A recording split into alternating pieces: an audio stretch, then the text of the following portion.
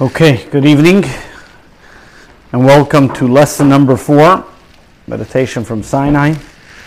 As we did in the previous classes, we have a little recap of the previous classes that we did, and we're now up to lesson number 4. And previously we've learned about how we've explored the Jewish spiritual meditation and teaches us how meditation gives us the ability and the tool to become more aware of our soul and by extension, the soul of the universe. We've discussed how in every single thing in the universe there's a godly spirit, there's a godly soul, and therefore God is guiding every single thing, as we mentioned about the divine providence, to every single extent. There's nothing by chance and nothing by coincidence. And when we develop this mindset that is consistent with the spiritual nature of the world, we then begin to appreciate how that everything in this world is for a purpose, and we have that divine consciousness, and we shift our awareness to experience the godly spirit within every single thing of existence. We've also gone through that the goal of Jewish meditation is not to escape the material world, but on the contrary, but to find within the material physical world the godly spirit, the spirituality within every single entity that exists within the world, and to elevate it by seeing the divine consciousness with all these types of things. This Jewish meditation teaches us and gives us the appreciation that everything we come across and everything we encounter, there's a godly purpose.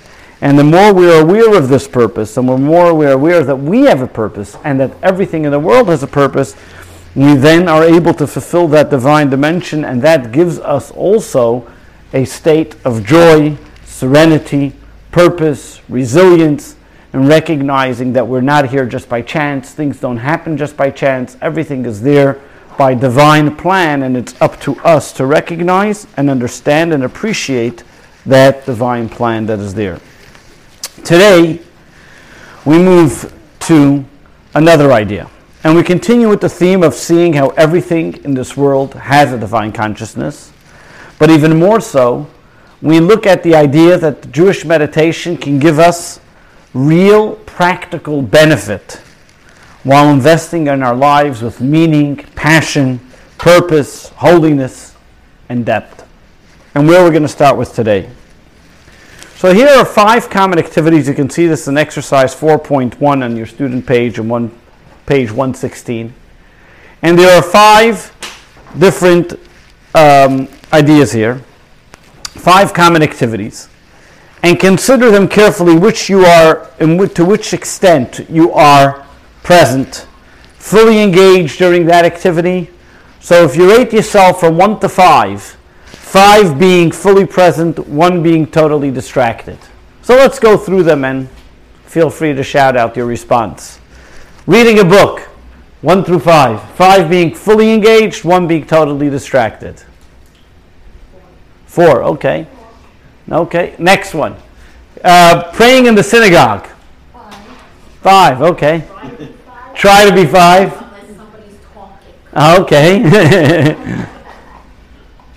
You're allowed to be honest. It's all right. Don't be offended. If the rabbi's having a nice, if it's a nice song being sung, okay, let's go. Next one. On a phone call with a friend. 5, fully engaged, unless you're driving while you're on the phone call, right? Okay. Waiting in line at a supermarket. No, that's like 2. A 2, okay. While you're shopping. And what about at your desk at work? I won't tell your employer. Okay. So what we have over here is human beings as an individual, as a creature, or as a creation. We've always had the problem of distractions. And there are so many things in our life that need our attention, and we try sometimes giving attention to everything at the same time, and the challenge is to be able to give the attention while at the same time staying on top of all of them. And there are so many things that are happening in our life, and in our rush to achieve more and to do more, what happens? We start living less. And in an attempt to, so to speak, not miss on anything, what do? We miss on almost everything. And in an attempt to be able to have all these things that we want to connect with so many people, we don't truly connect with anybody individual. It's like if you have a party where 200 people come, you can speak to each person for 2 minutes. If you would have a party with 5 people, you could engage in those 5 people in a more intimate way. So there's But in today's society, we have trouble connecting deeply with any of these people because our brains are, so to speak, called scatterbrain. We're all over the place. And it's very difficult to keep up with them. And here is a quote from about this problem, acknowledging this issue in rabbinic literature. And this is brought in a commentator on the Mishnah. His name was Rabbi Ovadia Bar Tanura. Says the following. One pious fellow would often pray, "May God protect me from an enduring of his scattered soul." People in an earshot asked, "What is a scattered soul?" He would respond, "Those who own many assets that are located in several divergent locations and are forced to divide their attention to stay on top of them all at once, causing the soul to scatter its energies." When you have things all over the place, you have to remember what's with that thing over there, what's with that thing over there, and what happens, you can't focus or retain your attention to one thing specifically. In our fast-paced society that we live in today, where we're able to have, and within seconds we can contact people, we have, whether it's social media, whether it's email, whatever you want to talk about in our fast-paced, ironically, the technologies that were seemingly designed to make our life easier, what happened, complicate things even more. Just imagine one time your computer's going slow or shuts down or has a virus, and all of a sudden you can't go to work anymore. Why? Because the computer that was designed to help you, so to speak, mainstream or to be able to narrow or to make it easier, when it works, it's great. But all of a sudden, if there's a little bug in the system, that's it. You're lost without it. Or even the computer that's there to help you use for work can be distracting if something pops up or whatever it may be. Just take a little example, our cell phones. Our cell phones are a tool that we have a computer in our hand. You can access anything, anyone, at any time. But because we have our cell phones, they are a constant distraction. Why? Even if you're on your email, you're doing work on your cell phone, how many times the notifications pop up, or all these different things that everybody else is trying to get your attention, whether it's an ad in your email, or whether it's an ad in what you're trying to do on a website that you're trying to accomplish, study, learn, whatever it may be. There are these constant, so to speak, notifications or intruding things in your life to distract you, or that are crowding your mind space and not allowing you to do what you need to do. Okay? And therefore we're constantly torn with our responsibilities. We are constantly torn, what do I do? Whether it's work, family, and everything in between. And this type of frazzled life is what causes people the most anxiety, stress in their life. Because they want to be here and there at the same time. They want to be able to be with their family, and at the same time they want to be in their work. And they want to be able to respond to everybody's messages. And why didn't I respond? It's already 5 minutes. The guy didn't answer my text, or he didn't answer my WhatsApp, he didn't answer my email. And all of a sudden we're getting worried. Does he not like me? How come he didn't like it? If he did like it, they said one of the things, the person that developed the concept of likes on social media, putting that little thing, that whole system, he's regretting it because today it's become such an infatuation that people are looking. How many likes did I get? That people looking, and it became a bullying tool in school. The concept of people, so to speak, being in the present or trying to be able to do a multitude of things at the same time, are, instead of them being involved in one thing, they're involved in nothing. And therefore we don't have the headspace to all of a sudden try to see things differently. And because we don't have that ability to focus, we don't have that ability to look at things, and all of a sudden we're trying to catch up where we're going from here to there because we get distracted and easily distracted. To combat this, the spiritual masters always encourage us to slow down. And over here there's a little Hasidic anecdote that the Baal Shem Tov used to say based on the words of the Shema in text number 2. The Baal Shem Tov explained that we must always maintain a settled mind and not be in a rush. He would refer to the verse in Deuteronomy, "You will be swiftly eradicated." The Hebrew phrase, "avadatem mehera," allows us for the alternative reading in the form of a directive, "You must eradicate the swiftness." What the Baal Shem Tov was telling us and saying, you got to slow down. If you want to be able to do something properly, you need to be able to take the time to focus, to analyze, to see it, to be able to understand it and appreciate it. One of the constant, just to take a little example, people think you get an email, I need to respond right away. No. Take a moment, understand what was written, what's your response going to be, and most cases you'll see that your response will change by the case if you slow down. Many times as well, When we read something, oh, I just read it very quickly. And because of that, what happens when we read something very quickly? We miss the pointers that we need there. So what do we need over here is, what the Baal Shem Tov is telling us is a moment. He says, slow down.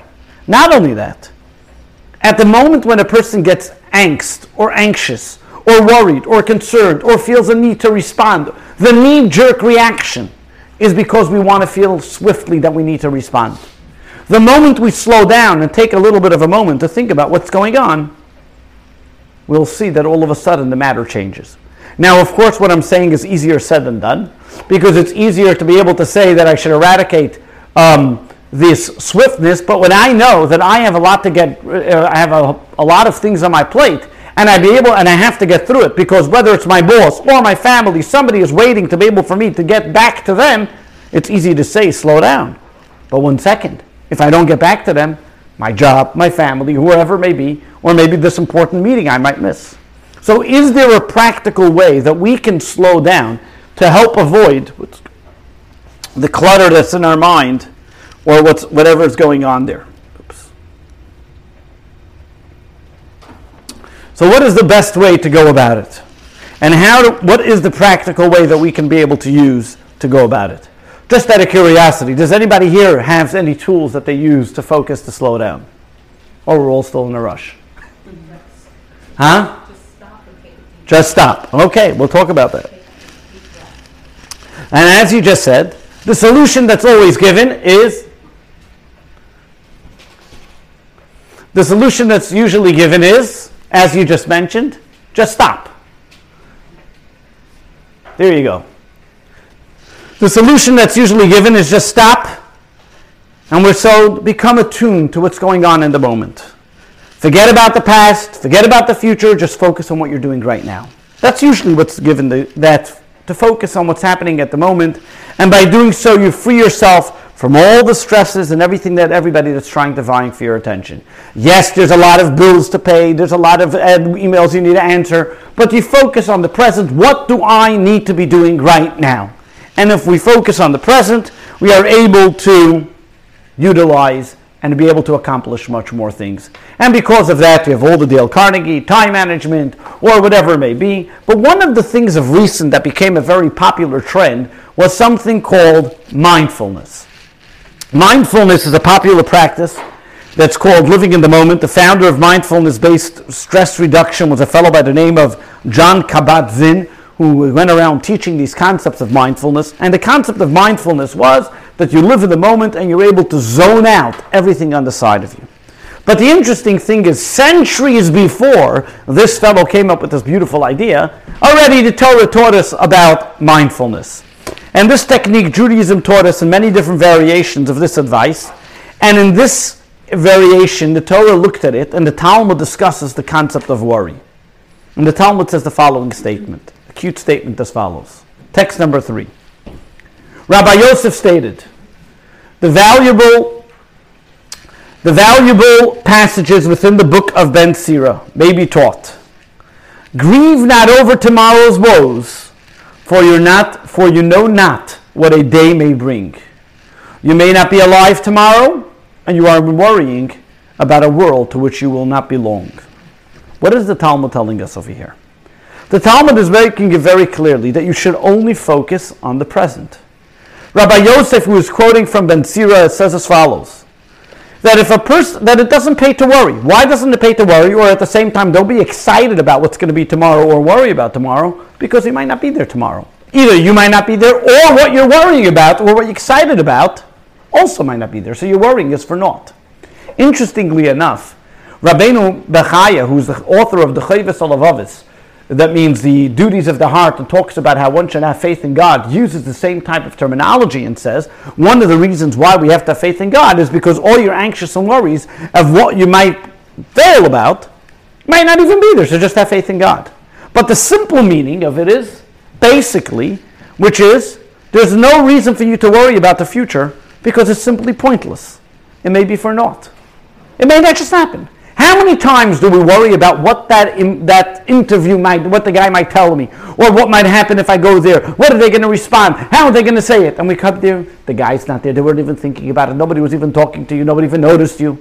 And we get all excited, worried, and anxious because of nothing. And it's all this build-up in our mind about what if. And all these what ifs are actually just something that creates anxiety. An alternative reading that the Talmud uses as well, when he talks about the problems that might not be here even tomorrow, it's a Talmudic passage, which he says as follows, and this is a very famous Jewish aphorism, and gives us the antidote, so to speak, to worry. In Hebrew, it works as a poem, so I'll say it first in Hebrew because it sounds really good. I think in English also they made it sound as a poem. Ha'avar ayin ve'asid adayin ve'ahoive keheref ayin imkein daga minayin. The past is no longer here. The future has yet to appear. In a blink of an eye, the present will disappear. So what case is there for fear? Puts it simply, I think there was an English poet who took the same idea and he made it a fellow by the name of or a woman, I should say, historian Alice Mose Earle. She used to say, the clock is running, make the most of today. Time waits for no man. Yesterday is history, tomorrow is a mystery, today is a gift. That's why it's called the present. I'm sure you heard that before. So what we have over here, the advice and the idioms are, as we know, all well known. And they're all very good ideas, and several studies have proved its efficacy. That the very fact that if we don't worry about what's going to happen tomorrow, what happened yesterday, we automatically become more productive and we're able to utilize our minds, our hearts, our emotions to be able to be in the right place. And it's utilized many different type of mind-based therapies that have prompted billion-dollar pop cultures that have come up today in the concept of mindfulness and helped it. And that's what basically, when we talk about mindfulness, is to zone out everything else and to only focus on the present. The Jewish concept of living in the present is more than that. It's more than just an awareness of a non-judgmental, acceptance-free zone, stress-free zone. In Judaism, we don't look to escape the reality. That's the difference, as we've seen from the previous classes, that Jewish meditation is not about escaping the reality. It's about taking the reality that we're in and utilizing it and energizing it for a productive purpose. And therefore, when we talk about living in the moment, it's not about avoiding the challenges, because the pitfalls of zoning everything out is basically you're putting a Band-Aid on the situation. You're basically saying, I may have bills to pay, but I'm not going to think about them. But eventually you got to pay those bills. I'm not going to take the things that bring me anxiety and stress or think about it, but eventually those things are going to bring you anxiety and stress. If it's not today, it'll be tomorrow. So how does mindfulness help me from the outside culture if I'm just avoiding it? I'm avoiding an inevitable. What Judaism tells us is, even though these things may be uncomfortable, we have to live in the moment. That means we have to take and engage in those challenges, but in the present moment, as we'll soon see. Not only that, when we look at it, we have to understand that Judaism takes it from a perspective that we're not only looking to be able to create a Band-Aid on the situation. As a practical technique, we're going to look from the spiritual wisdom of the profound depth of how it's already ingrained for the past thousands of years in the Torah.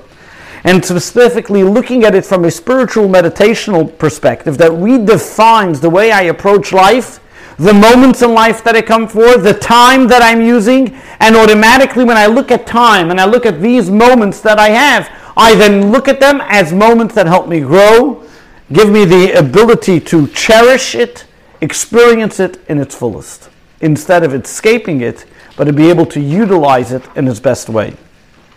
And therefore, what we're going to learn, how Judaism adds the depth and substance to this concept and practice of mindfulness to be able to allow us to live in the moment, but live in the moment, not escape all the other moments. They used to say, there was this fellow who hired a tailor to make him a pair of pants. So he comes to the tailor a week later. He hopes the pants are ready. The tailor tells him, sorry, it's not ready yet. Okay, he comes back a week later. The tailor tells him, still not ready. 4 weeks later, the guy comes to him. He says, the pair of pants. Finally, the tailor says it's all ready. The guy pays for the pants. And while he's paying for the pants, he tells the tailor, God took 6 days to create the world. You, to create a pair of pants, took you 4 weeks. The tailor looks back at the guy, he says, look at the world and look at my pants. Last week we spoke about the concept of the soul of the universe. That everything that exists in the universe has a soul. Everything that God created, from the smallest blade of grass to every event in our life, has a divine consciousness. Today we're going to go a little bit deeper and look into the mechanics of the spiritual energy that actually gives life into the reality. That means looking into the spiritual element that makes the creative world happen. Looking into the creation and getting a deeper understanding of what the creation is all about to help us appreciate the spiritual nature that exists in the world. When we look at creation, we tend to sometimes think the creation, in the beginning, God created the heaven and earth. That means that happened 5,782 years ago. That God created the heaven and earth. And ever since then, everything's been an autopilot. The sun comes up in the morning, and it goes down by night. And the seasons come, there's winter, there's fall, and there's spring, and there's summer, and everything just happens as it is and runs on its own. Following this, so to speak, this inbuilt, pre-constructed idea that the God called nature, and that's for the world runs. However, we will see that actually, in Jewish tradition, teaches us that creation is a constant process. It's an ongoing process. That means from 5,782 years ago, from God began to create the world, it continues to be created every single day. What does that mean? Let's see text number 5. A common perception. This is brought from the Shalar of Yeshaya Levi Horowitz, who was a Kabbalist in the 16th century. And he wrote many books on the Kabbalah based on commentators on the Torah. And he says the following. A common perception is that God created everything out of absolute nothingness. And then in the beginning of creation, God imparted to the hosts of heaven the forces of nature, the power and ability to run the world. The world thus operates according to its manner. As if God had to let go of his creations, it is only and occasionally that God may desire to override the natural order. As long as God does not override it, the world runs on the power it obtained from the time of creation. That's the way people believe. So every so often God makes a miracle, but generally he lets things go on autopilot. But the proper belief is that God in his goodness renews each day constantly. The first act of creation actively directing its flow of vitality, and here it says it clearly, should God cease to do so even for an instant, all would be naught. Its existence would be utterly nullified. This idea, this text, is what is echoed in many Jewish mystical works, teaches us that if God would, God forbid, for a moment cease to create the world, even for an instant, the world would all of a sudden disappear. But what does that mean? The world seems pretty solid. Nature, if there are people that are worried about climate change, about it being destroyed in billions of years, but nobody thinks that in an instant it's going to be disappeared. Why would God have to bother creating the world perpetually? What does it mean even that God's creating the world perpetually? Why is he doing so? So let's take a little example, a metaphor.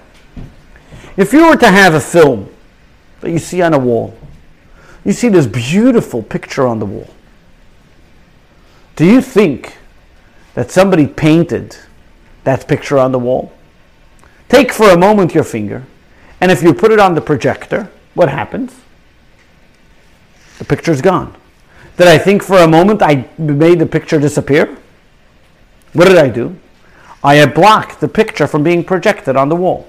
Was the picture on the wall and then I erased it? No, because if there was a picture on the wall, I would have to actually go with the cleaning tool to be able to erase that art that was written on the wall. What was happening? There was a constant flow of light, of energy, that was being projected on the wall. The moment I took my finger and blocked that light, no longer is the picture existent. So this beautiful painting that you see on the wall was there because the light was projecting it on the wall. The moment I put my finger in front of it, that light no longer is there. Because we know nothing is on the screen, it's only being projected from the camera, from the projector, whatever it may be. Even more so, the colors and the lines on the screen weren't there before the projector. They only came about because I projected the colors on the screen. The moment I turn off the projector or I block the lens of the projector, no longer does the picture exist. Let's take the same in our universe. When God created the universe, He created it, the world was created by God. Before God created the universe, let's call it a blank canvas. There was emptiness. The material that God could have used to be able to make the world didn't exist. The world was created ex nihilo. He had to create the universe out of nothingness, so to speak.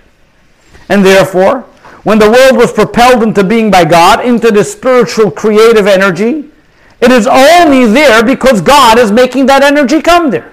The moment God stops or ceases to shine the light of that projector, so to speak, to shine the light of the creations on the canvas, everything shuts down. Because where's the energy coming from? God's spiritual energy. So if the energy stops flowing, what happens? The world becomes to nothingness. Therefore, God has to perpetually create the world. He has to perpetually keep His projector on to allow this beautiful canvas of the world to continue to be in existence. Because again, the actual energy of the world that exists comes because God put it there. Without it, there was no energy. It didn't just happen on its own. There was a creation that God put on this canvas. He put it there, and therefore, as long as He continues to project it, it will be there. Let's see it in the words of the first Chabad Rebbe in text number 6. He says as follows: Herein lies the answer to those who deny individual divine providence and the miracles recorded in the Torah, and the root of their error. They err in comparing the work of God, the creator of heaven and earth, to the work of a man and his schemes. When a silversmith has completed a crafting a vessel, the vessel is no longer dependent on the hands of the craftsman. And even if his hands are removed from it, and he goes on his way, the vessel remains in the exact same image and from as when it left the hands of the smith. These fools conceive the creation of heaven and earth in the same way. However, their eyes are blinded from seeing the great difference between the work of man and the making of heaven and earth. The work of man consists of fashioning one existent thing out of another already existent thing, merely changing the form of the appearance, processing silver into a vessel. Creation of heaven and earth, however, is creating something from nothing. When something is created out of nothing, if the power of the Creator is withdrawn from the thing created, God forbid, the created being would revert to naught and utter non-existence. The activating force of the Creator must continuously be present in the thing created to give it life and ongoing existence. So since we have over here that the divine spiritual energy is sustaining the material world against its state of non-existence, so if God would, God forbid, cease to create it, even for a moment, its default setting would be nothing. So when we have over here, we have, if God would stop existing, if the world would stop existing. Oops. Sorry? Like what? Oh, like that. Okay. So what we have over here is that God is continuously investing in the life of the world in order for it to happen. The difference between man and God is that everything that we create, where does it come from? Something. I'm taking a plastic and I make it into, conform it and shape it into whatever I want. I'm not creating something from nothing. And therefore I can leave the item and automatically the item will stay in existence. However, when it comes to God, He's creating something from nothing, and therefore He requires a constant energy in it. Similarly, take for example, and this example is also brought in Hasidic texts in different places. If you were to throw something up in the air, throw a ball up in the air, how long is that ball going to stay in the air? only as long as the strength of my hand that I threw the ball with. Why? Because gravity demands that the ball should fall down. I am doing something against its nature. So that ball is only going to stay up in the air based on the strength that I've put into the ball. And as long as that ball is standing in the air, it's because of my strength that I put into the ball. The moment my strength leaves the ball will drop. The moment God, so to speak, leaves the energy, the world becomes nothing. But let's go back to the metaphor of the projector for a moment. We'll notice something else. Think about this. When you have electricity, and when you have the projector, not only is the flow of energy or the picture on the wall coming only because of the projector, but the projector itself is constantly renewing itself. It's not the same light.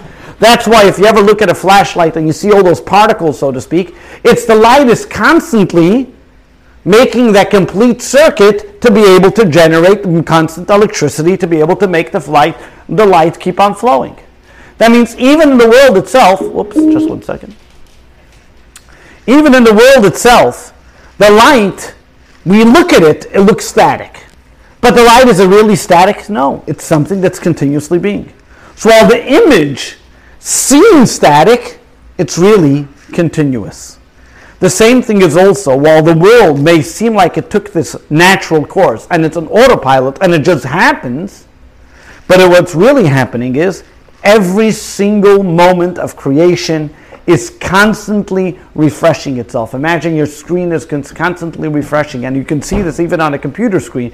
The reason why you see it glaring and glimmering the whole time on any screen is because those LED particles, if you have an LED screen or you see it more with the plasma, whatever it was, is constantly coming up. And sometimes when you see some of the lights die, and that's when your TV monitor has some lights off, and when you start the time for a new one, is because it's no longer regenerating itself. And the same is true with the creation. Each moment is a new act of creation. As we say it in our morning prayers in text number 7, HaMechadesh betuvei bechol yom tamid. In His goodness, He renews His work of creation each day continuously. So while we take our own existence for granted, and we see the physical matter as something which is constant, we need to remember that in truth, it's being renewed constantly. And the flow of the creation is not an autopilot. For the world to remain in existence, the creation of God has to be actively renewed by God at every single moment. And every single moment is a new act of creation. And every single moment, God says, I want to create the world again. And it's a deliberate act of creation. While everything here that exists, that we have, it's from new. And therefore, as we know, in order for such an abstract idea, so to speak, to be able to, which is seemingly counterintuitive, because if I look at the world, it looks like it's just happening on its own. What do? We have to meditate about this. We contemplate about it. And we take for a moment and understand and appreciate that everything that's happening is happening again for a purpose, and this moment is here for a purpose. Automatically, this helps us in achieving a certain serenity. As we'll do this meditation now, we'll take a moment to meditate on this idea.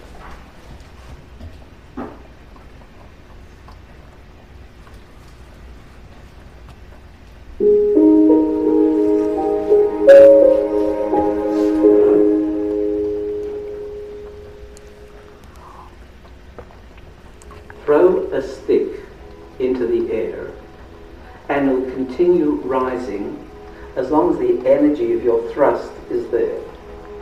When that ceases, the stick falls back to earth.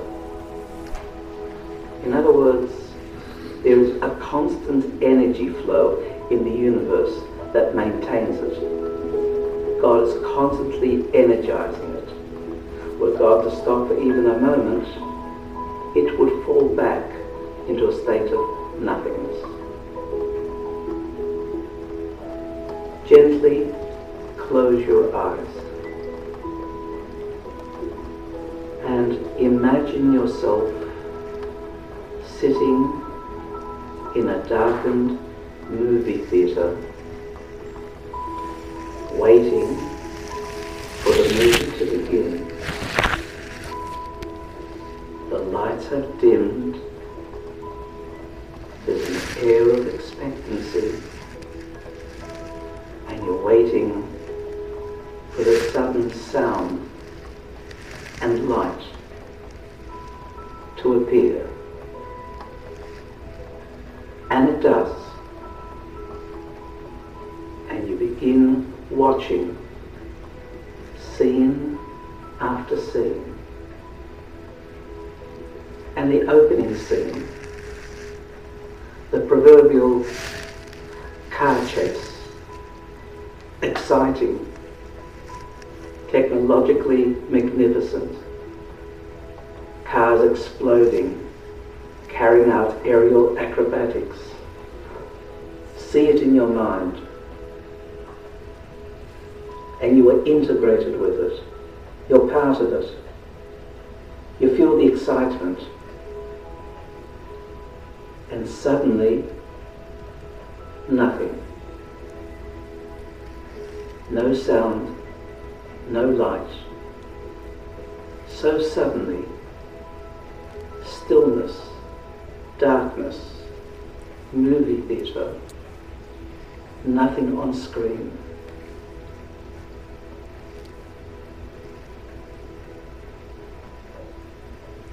The projector has for some reason stopped. The energy thrust has gone completed. You are back at the beginning. So is the world. The world is your movie. The world is your movie theatre. And there's a projector. God projects reality into the world with Hashem's breath. Hashem breathes life into the world. And if God were to desist for even the briefest moment,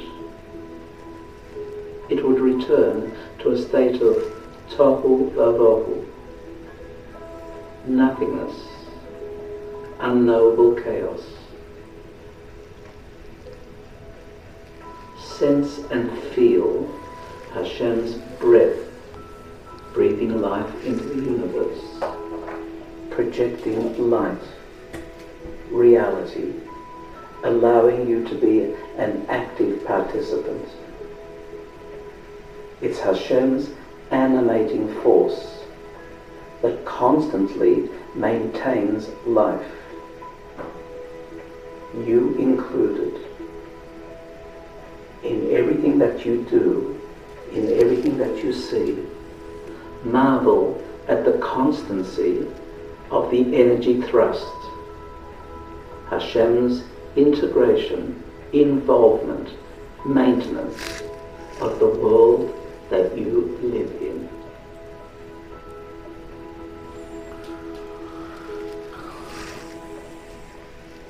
Appreciating the creation in this light helps us recognize that in any given moment there's a new energy that's creating the world at that time.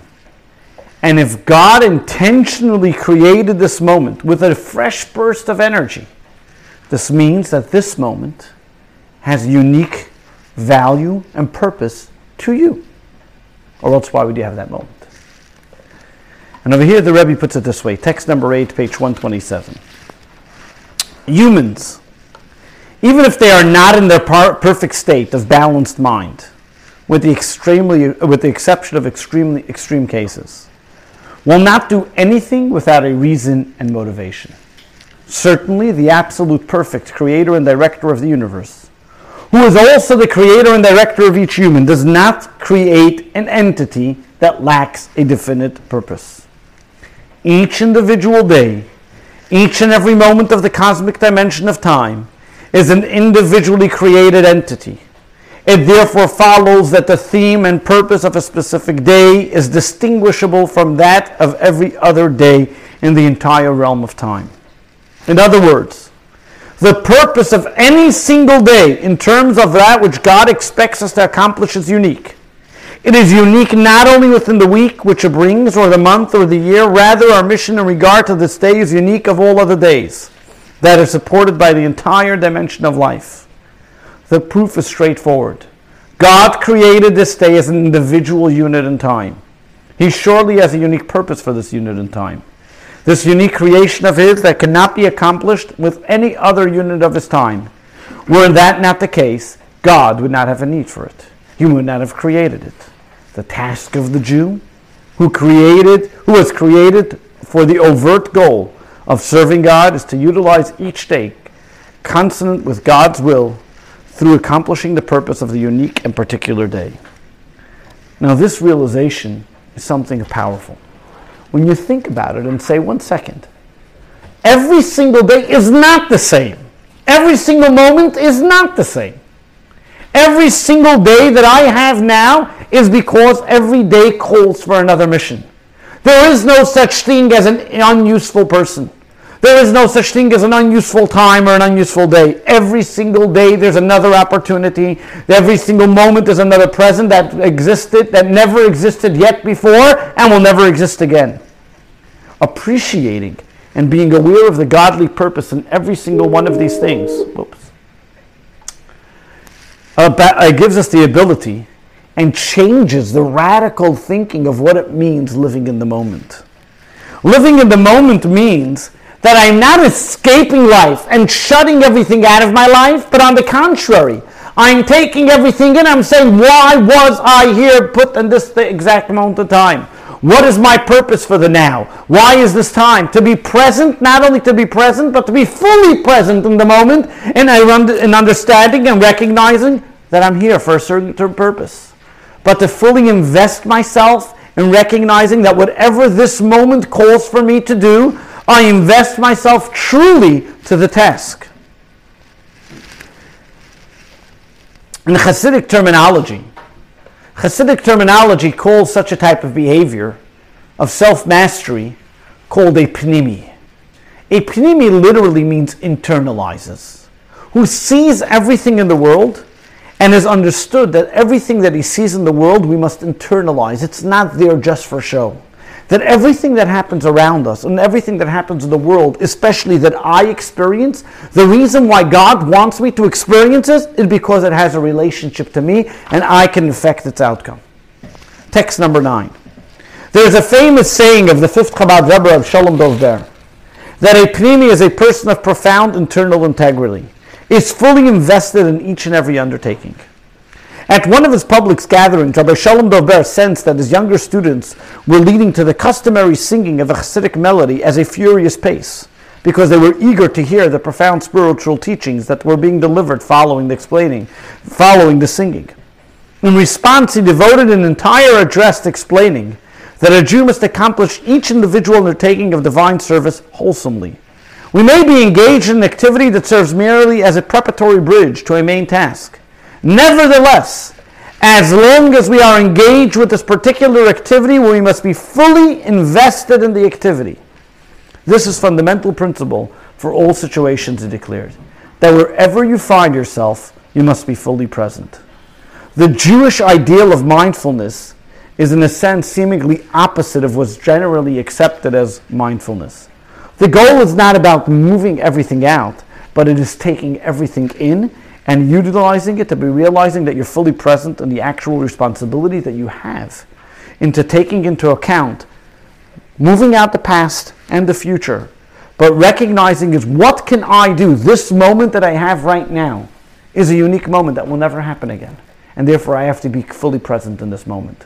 I have to make sure I fully actualize this moment, bring it to its fruition, and therefore not be distracted by the past, the present, or any worry or concern, which gives me a certain serenity. Which this type of idea also solves another pitfall, another potential issue, which is, whether we like it or not, our past defines our information of what we are right now. That means, based on my past mistakes, or my past experiences, or my past things that happened in my life, Whether I like it or not, I'm going to make decisions inevitably based on my past experiences. Not only that, I make decisions based on my future ambitions. So how am I able to be fully present in the moment, shutting out the past and shutting out the future, being engaged? Even more so, if Judaism focuses so much on the present, isn't there a concept that we know which is called teshuvah, repentance? What is repentance? That I'm rectifying something that I did in the past. So that means it does take into account what happened to a past.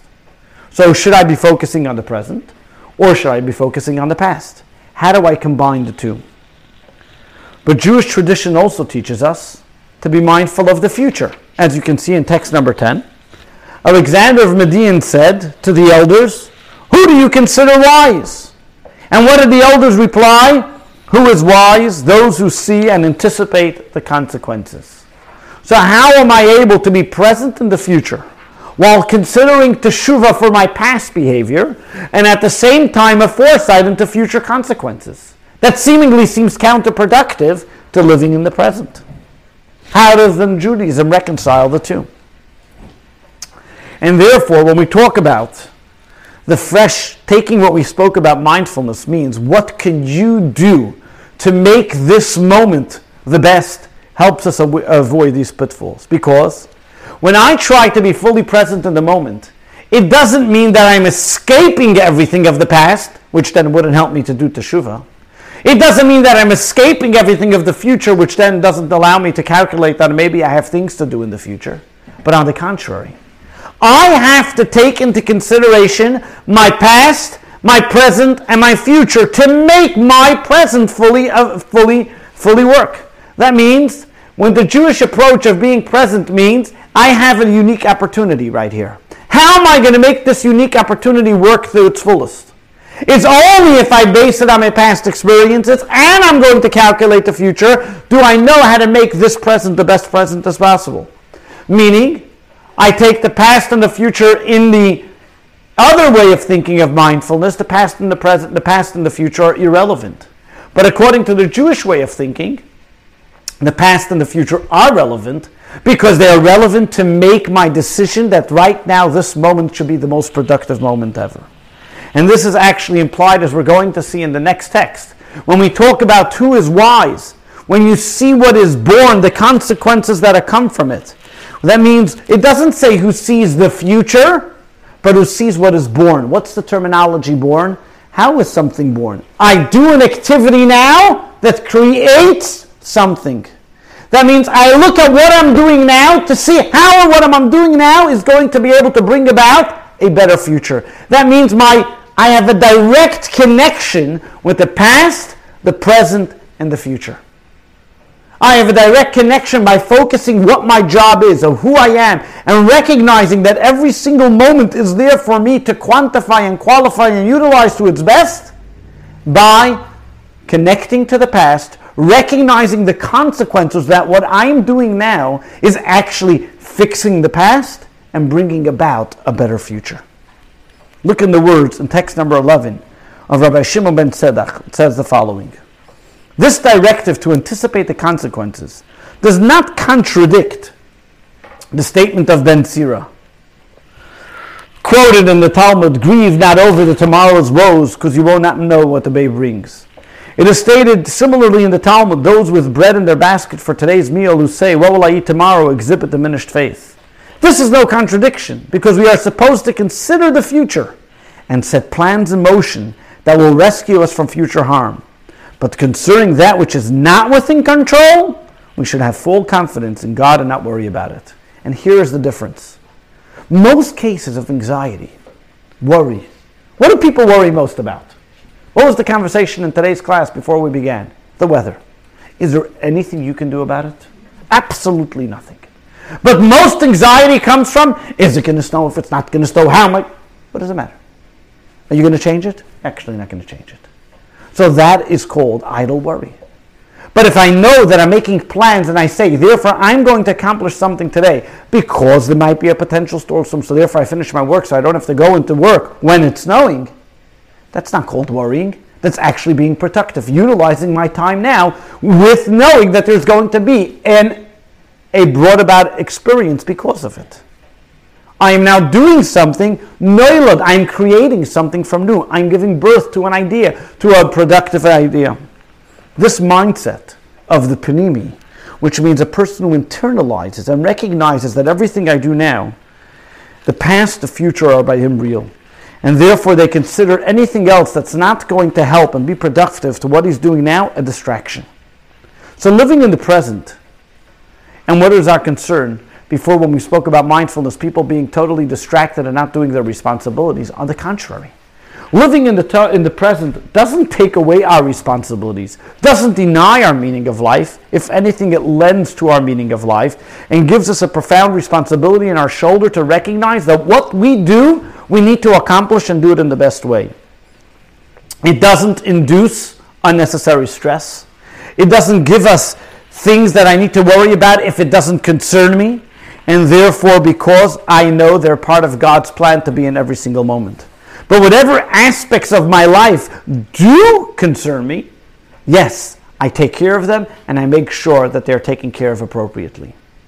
There's an unbelievable story that the Rebbe shared in 1970, and I shared the story once before, which brings this concept to fully appreciation when you see how it's applied. In 1970, it was 20 years since the Rebbe assumed leadership, and there were many Hasidim that came from all over the world to celebrate on the 10th of Shvat, and they chartered a plane from Israel, and they were there for Shabbat. After Shabbat, the plane was supposed to take off 12 a.m. from JFK. Saturday night, the Rebbe made a Hasidic Farbrengen, and during the Farbrengen, the Rebbe, in which the Farbrengen would mean that the Rebbe would talk for many hours, and everybody would be listening, and so on.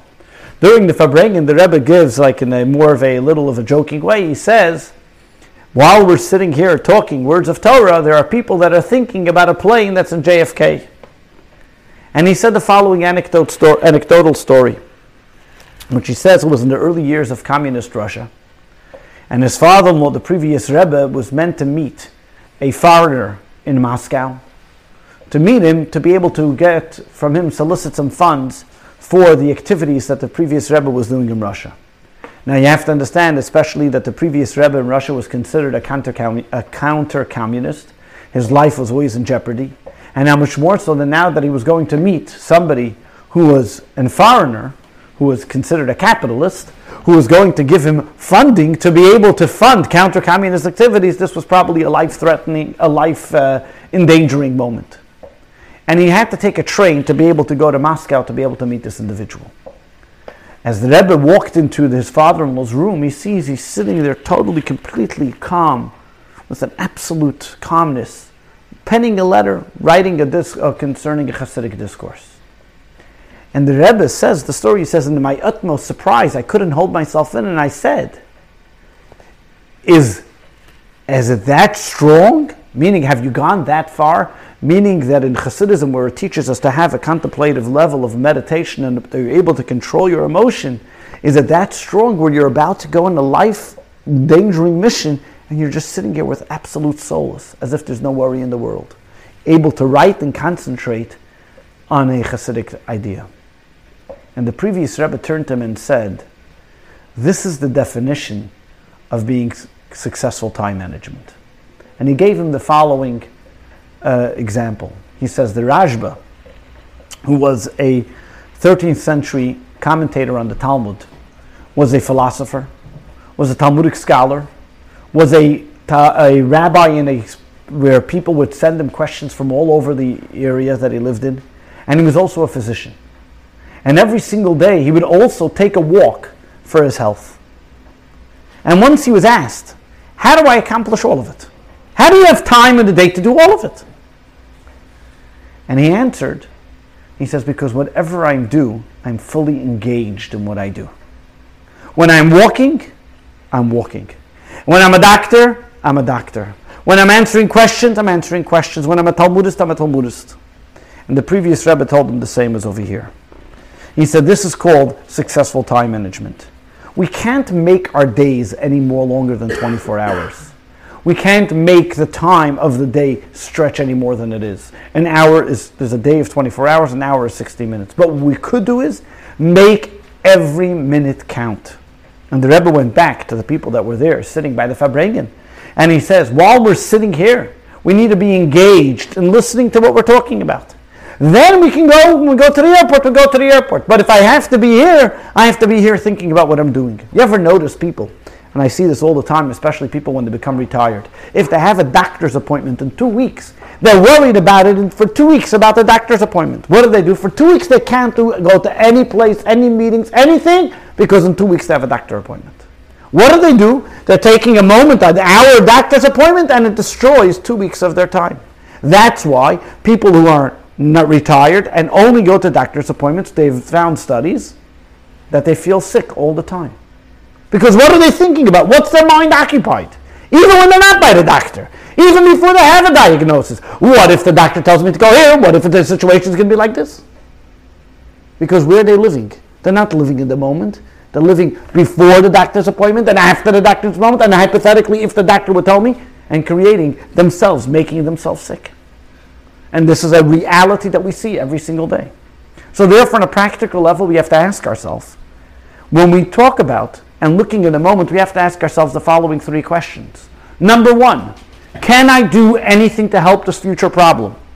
What can I do right now? Let's take the doctor's appointment.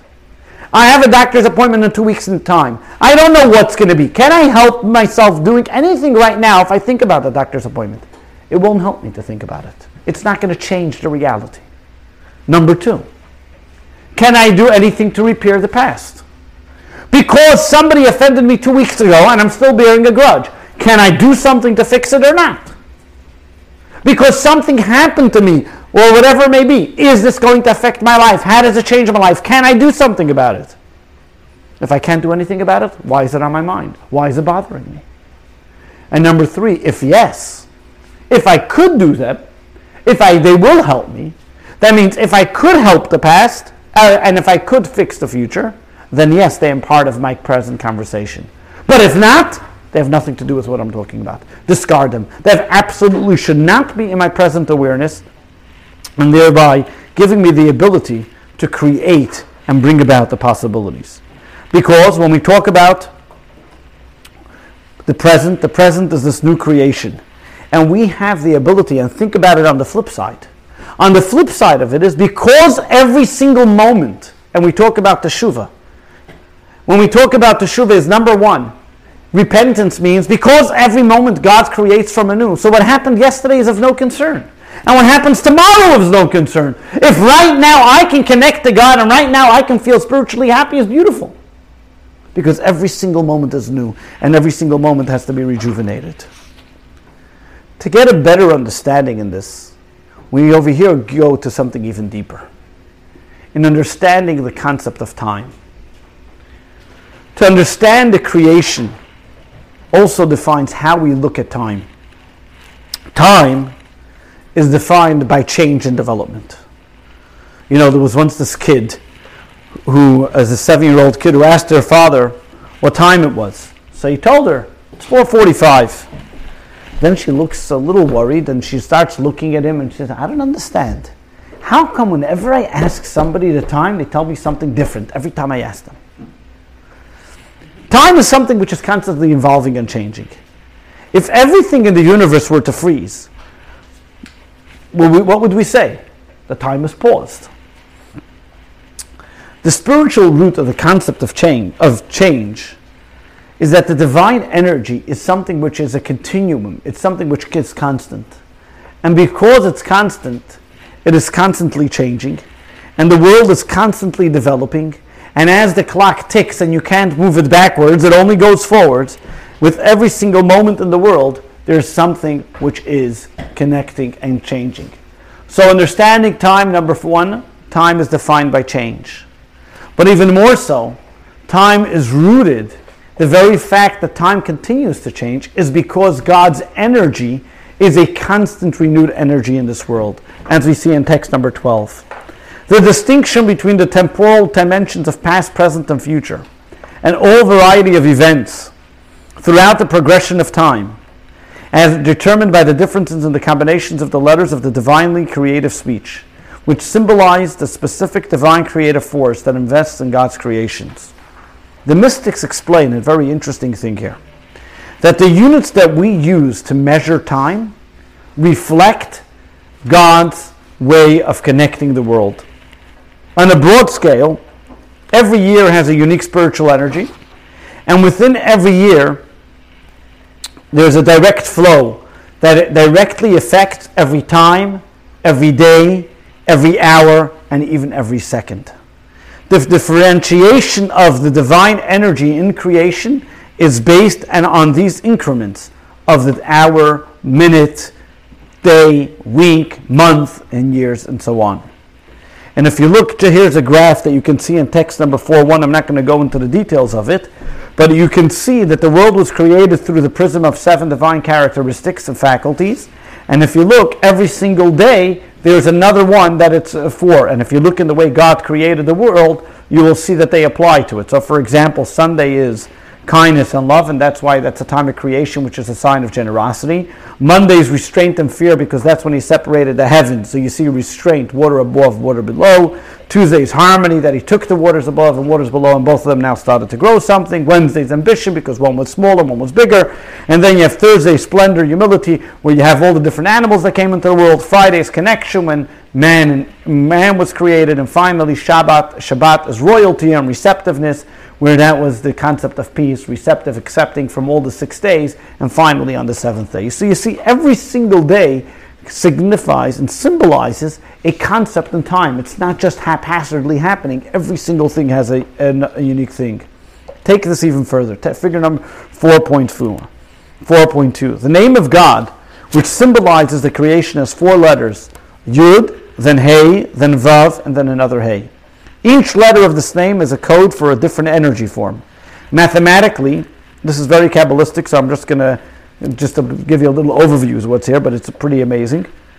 There are 24 unique ways that these letters can be rearranged, reflecting the 24 unique energy modes. 12 of those are the root energy of the months of the year and of the hours of the day. So if you can look in the next graph, you will see there are 12 months. Each one of them correspond to another way, the way God's name is written, and each one of them also have a different type of the day, time of the day, what it corresponds to. Just a little tidbit to this: when the first Chabad Rebbe, the Alter Rebbe, was arrested for 53 days in Petersburg, he was put into a cell where there were no windows. It was what they call today solitary confinement, and he was there, and that's where they had, because he was considered a rebel of the government, they gave him the worst possible punishment.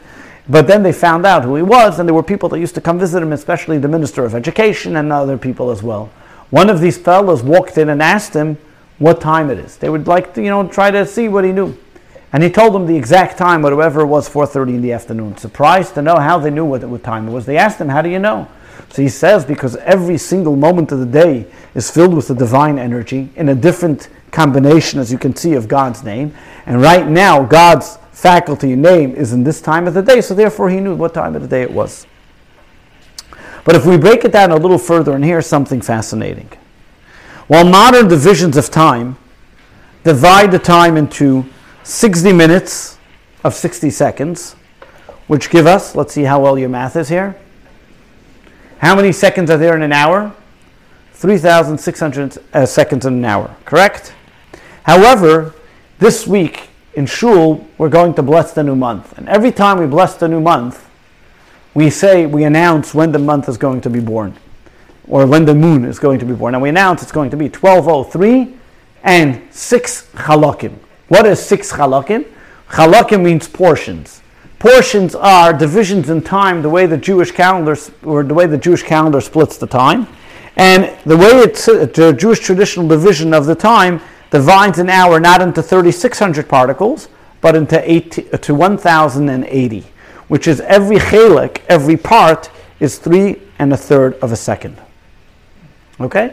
So what we have over here is every hour, let's see if it shows up here on the screen, whoops.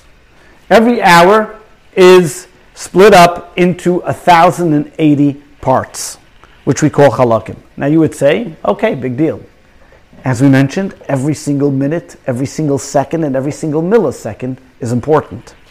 This is not a random, because this actually makes the spiritual makeup of God's name. Look at this text number 13.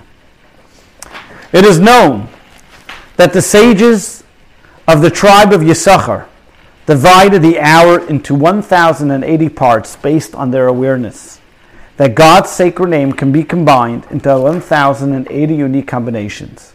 In each of these hourly fractions,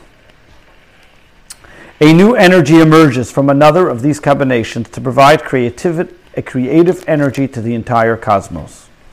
As we learned before, every single moment in life, every single moment in the creation is a new energy. The name of Avaya, of Yud-Kei Vav-Kei, is the name that creates the universe.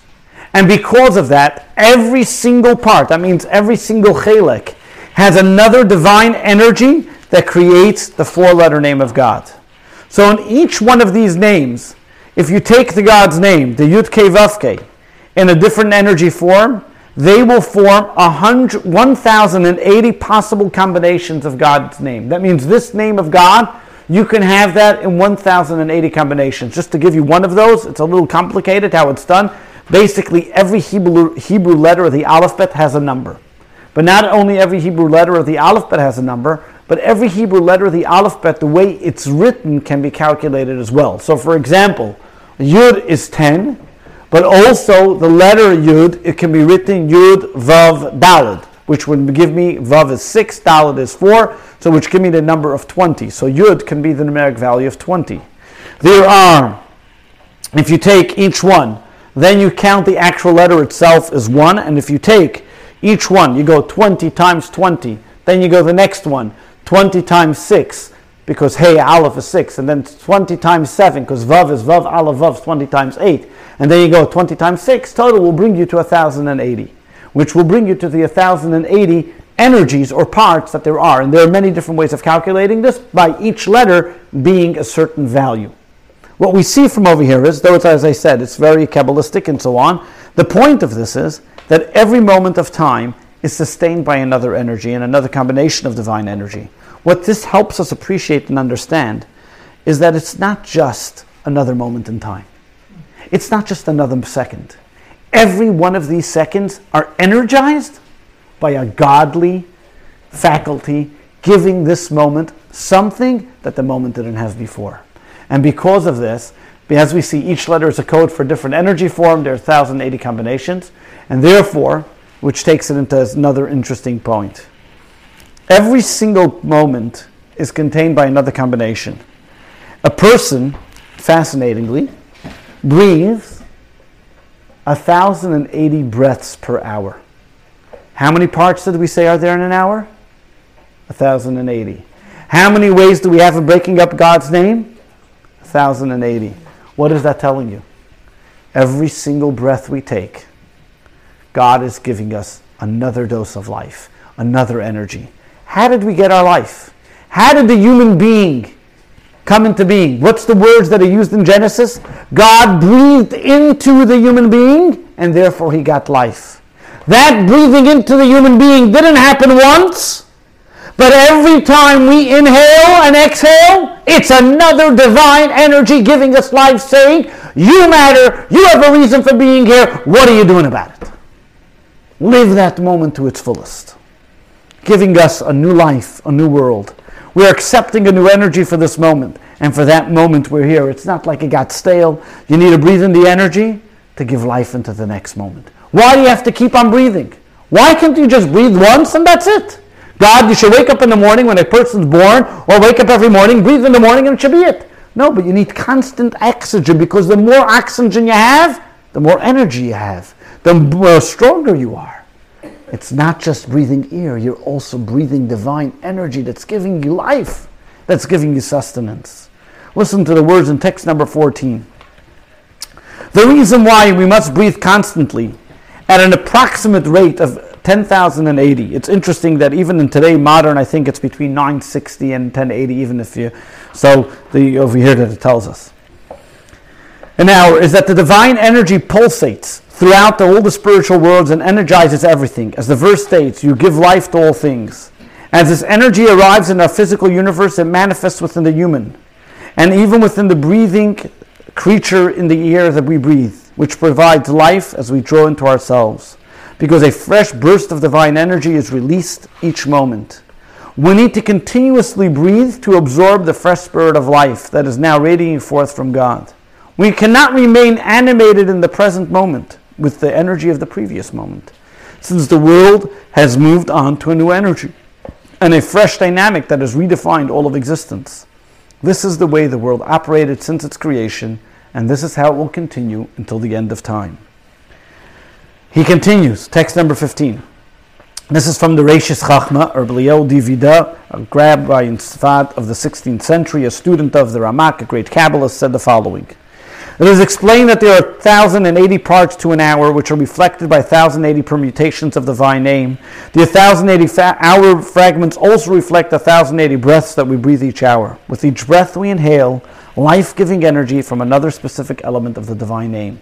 As indicated in the verse of Deuteronomy, from that which emerges from the mouth of God, a person lives. Now, seeing that it is God who gives us breath and life, and our breath shall be directed towards serving God, this is the intent of the Mishnah, Medrash, which explains, every soul will praise you. As follows, Rabbi Levi quoted in the name of Rabbi Hanina, as having stated that with each breath that we draw in, we should praise God. If we reflect on this, we will be afraid to sin, and will conduct ourselves with humility and unpretentiousness. After all, how can we transgress and act frivolously with the life that God has given us at every moment? The same way we inhale and exhale, the same way a person says, I need to breathe. Breathing is not only because we need it for our physical material lives, but it is telling us that every single moment God is energizing us and giving us life again. We inhale the divine, exhale the creation, and accept our renewed purpose, because if we wouldn't have to breathe again, then what's the reason why we could have stopped breathing? The very fact that God gives us another breath for this another second is because He recognizes that we need it. What we see is, very clearly, as we will see in this following meditation, how we can apply this in our life.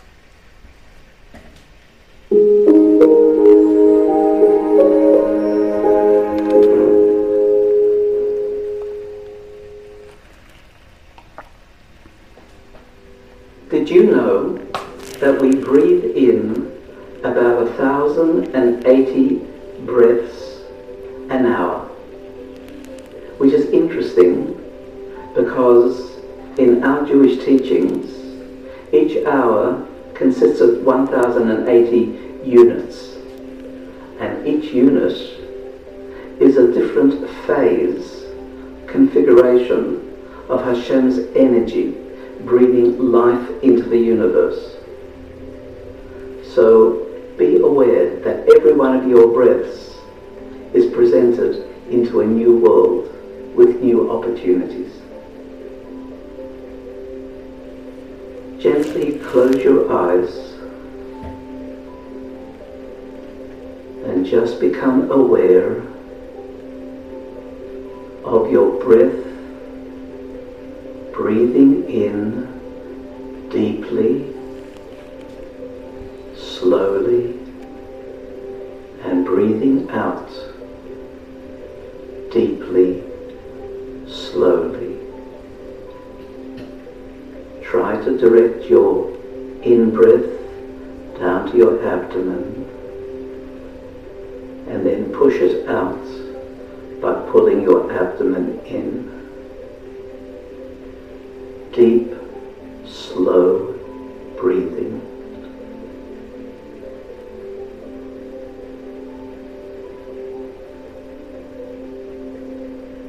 Every moment of the existence of the world, of your existence consciously, is dependent on Hashem breathing. Hashem too breathes in and out. The duality of Hashem's breath in and out creates the duality in your life, in nature. Breathing in and out is the way that Hashem gives existence, mouth-to-mouth resuscitation. breathing in and out creates the tide coming in and the tide flowing out. Brings morning and then evening. The petals close, the petals open. Everything flows in and out, just as breath is breathed in and out. Every breath that you take, a new phase of reality, a new configuration of opportunity. Imagine if you could be conscious and aware of each moment in depth, realizing Hashem is breathing in and out so that you can have a world with constantly new opportunities. Be aware. Look out for the openings that each breath brings into your life. Live deeply, live meaningfully, live purposefully, breathe deeply.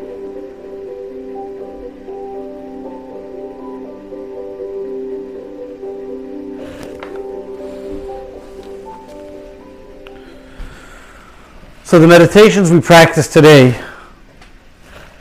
along with the very practical applications we explored, you will see on page 139, there's a figure, it's the mechanics of mindfulness, which you can use for your meditations if you'd like. And they are very practical applications.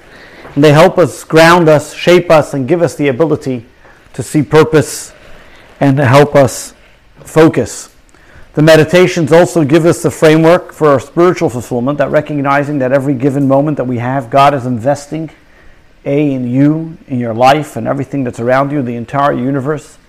And to be able to be, so to speak, as the Pnimi, harnessing and looking at the divine potential in every single thing of creation. To be able to do this, we know that it takes a frequent meditation, but as we saw from this last meditation, it doesn't take much.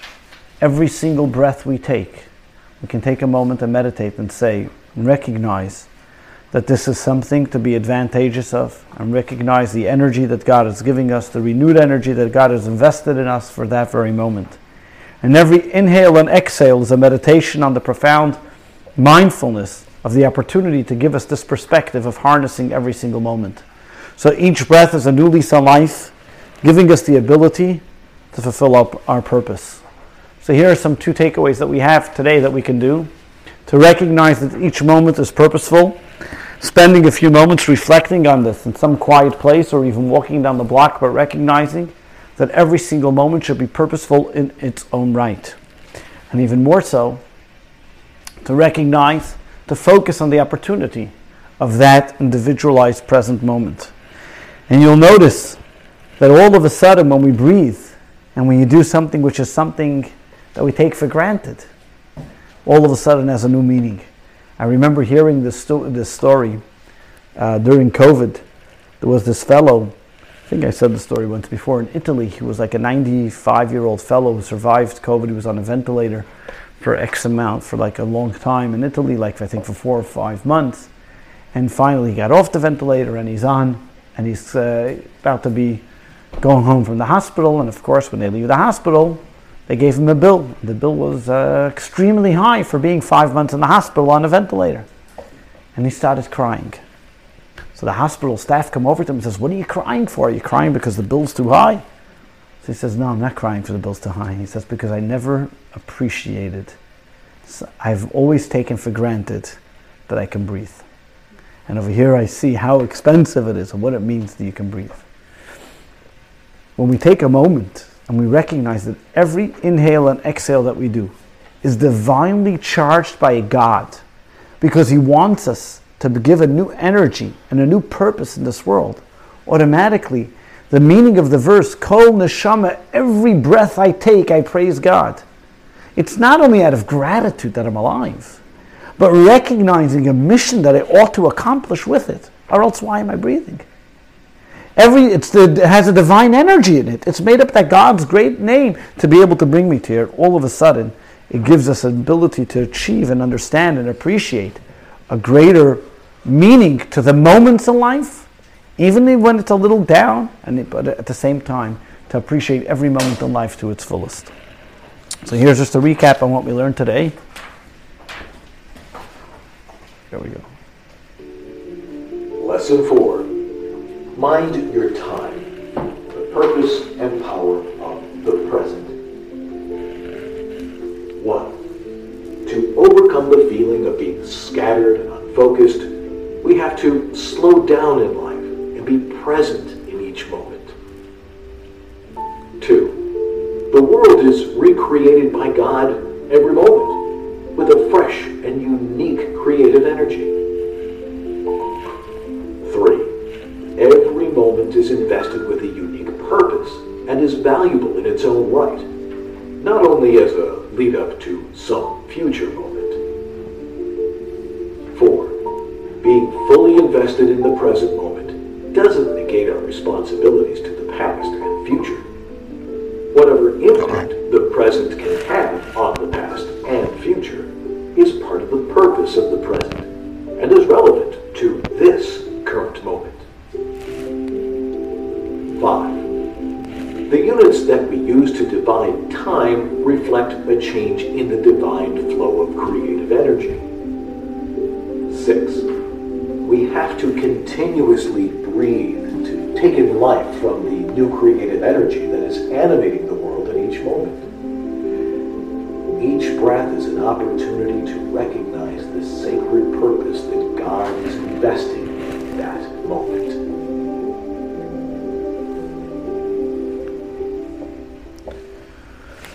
Next week we continue on this concept of cherishing mind, but also how we can make and bringing these lessons into our daily lives, and how these meditations can reframe every part of our life and bring meaning into even mundane activities.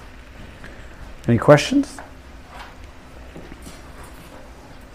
How is the metaverse going to fit into all this?